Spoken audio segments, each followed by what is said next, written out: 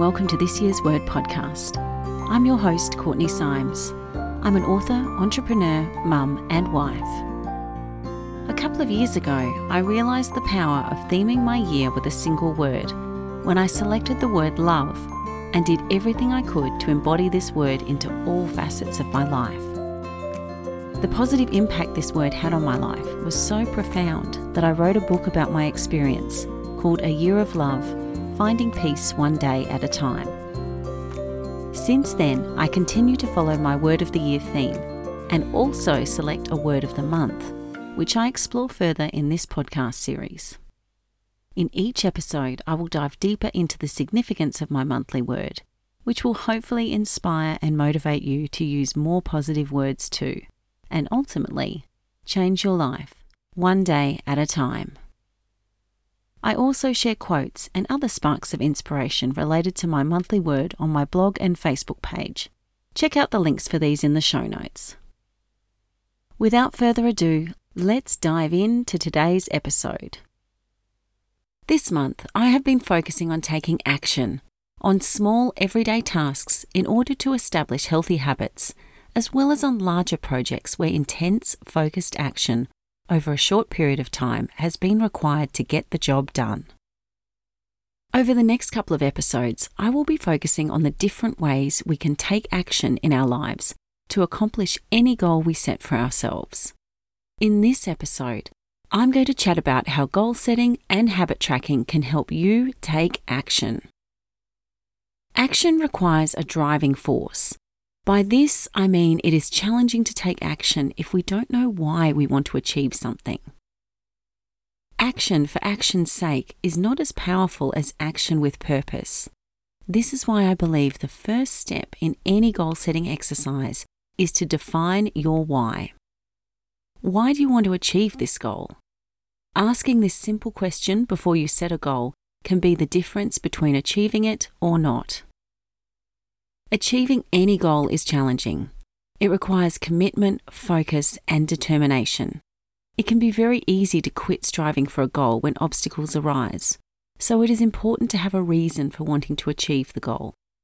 This will keep you going on the tough days. So, the next time you look at your goals, ask yourself why you want to achieve each one, and, even better, write the reason next to it. If you are familiar with goal-setting strategies such as SMART goals, specific, measurable, achievable, relevant, and time-bound, you will already know that one of the most successful ways of achieving your goals is by breaking them down into smaller, actionable steps. By gradually chipping away at a goal, step by step, you create momentum and a feeling of accomplishment when you complete each milestone.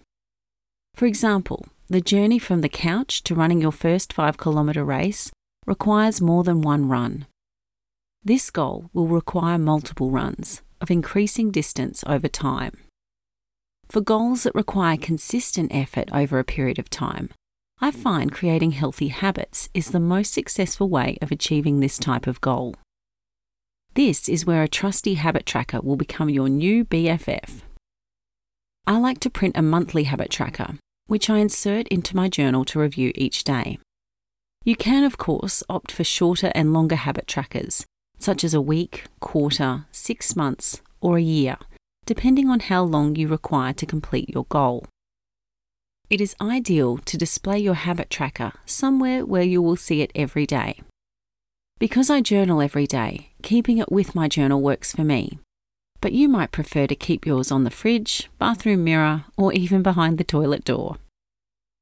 The habit tracker I use has space for 13 habits, which is a lot to track every day, but some of the habits I track are smaller and quicker than others, such as taking vitamins and flossing my teeth. On average, I am probably tracking around 10 habits per day. I am also okay with not doing each habit every day. For example, I have running and exercise as 2 separate habits. It's a bonus if I do both on one day. Usually it is one or the other, which I am happy with. The key is making your habit tracker work for your lifestyle and the time you have available. I have included a link to my habit tracker in the show notes, which I encourage you to download and try out for yourself.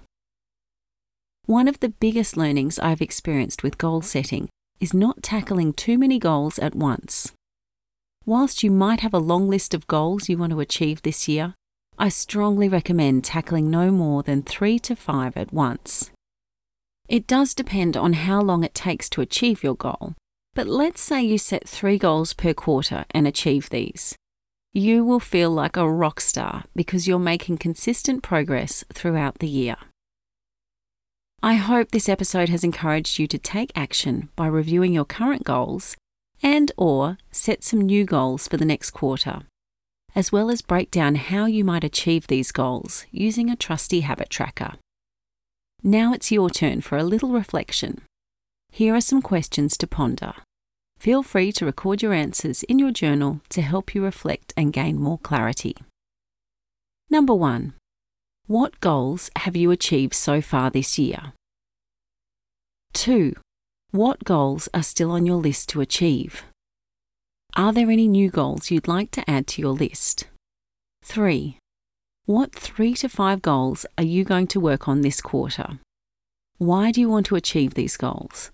And how can you break these goals down into smaller, actionable steps? I'll leave you with this quote from Confucius. When it is obvious that the goals cannot be reached, don't adjust the goals, adjust the action steps. If you've enjoyed this episode, I'd be so grateful if you could leave a rating and review. Each review helps others find this podcast, and it absolutely makes my day reading them. I'd be delighted to assist you further on your journey of personal development and growth. If you're looking for more inspiration, check out my book, A Year of Love, Finding Peace One Day at a Time.